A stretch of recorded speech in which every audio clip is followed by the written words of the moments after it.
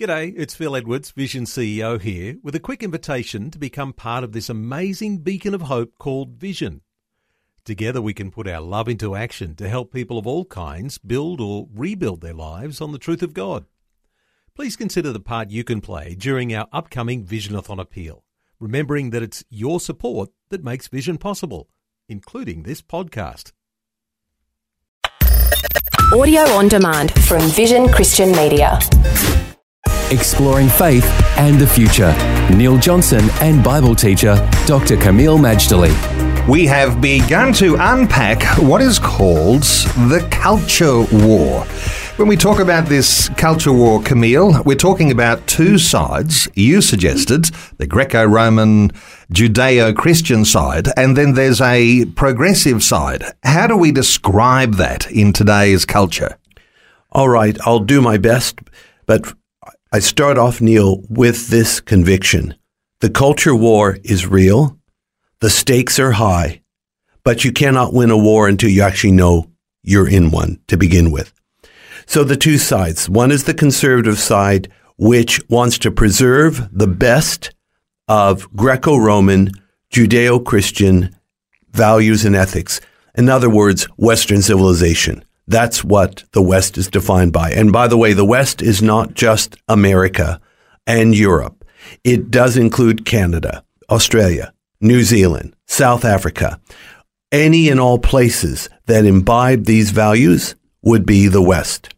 The other side are called the secular progressives. Not all progressives are secular. There also are progressives within Christendom, particularly in mainline churches, liberal churches, and so on.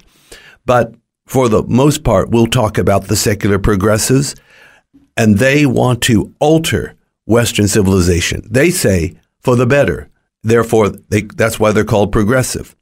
But not all of them want to alter the West. Some of them simply want to destroy it. We would call that the far left. Kameel, sometimes we think of progressive as in wanting those things that are new and progressing towards a good goal, and the other side is somehow or other being outdated. But how do you talk about what's dated when you discuss two sides of a culture war? I am guided by the principle of 1 Thessalonians 5, verse 21, which simply says, "Prove all things, hold fast to what is good." Neil, maturity, particularly spiritual maturity, doesn't just buy anything anytime. If something is valuable, though it be old, it should be conserved. If something is new and innovative and it is positive, it should be embraced.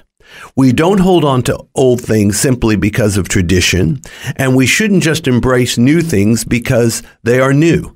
We need to judge wisely what to embrace. Progressivism can be well-intentioned. They want a more equal, more tolerant, more progressive or society making progress. But the way it is interpreted can be highly, highly problematic, especially because it's based on a foundation that human nature is good.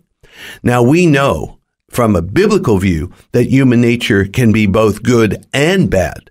Good because we're made in the image of God, bad because we are prone to sin.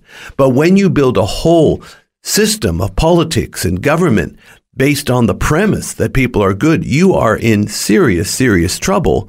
And that has been proven again and again with Nazism, communism, fascism, all these based on the premise that people are only good. So, Kameel, as a Christian, what you're saying is we've got a real contribution to make to the debate that goes on in this culture war. We have an enormously important role to play. It's called not just preaching the word of God, but living it to the full in front of the whole world so they can behold and they can glorify our Father in heaven. Faith and the Future with Neil Johnson and Dr. Kameel Majdali from Teach All Nations. For more from Dr. Majdali, including books and DVDs on prophecy, Bible commentaries, plus today's and other episodes of Faith and the Future, go to vision.org.au. Thanks for taking time to listen to this audio on demand from Vision Christian Media. To find out more about us, go to vision.org.au.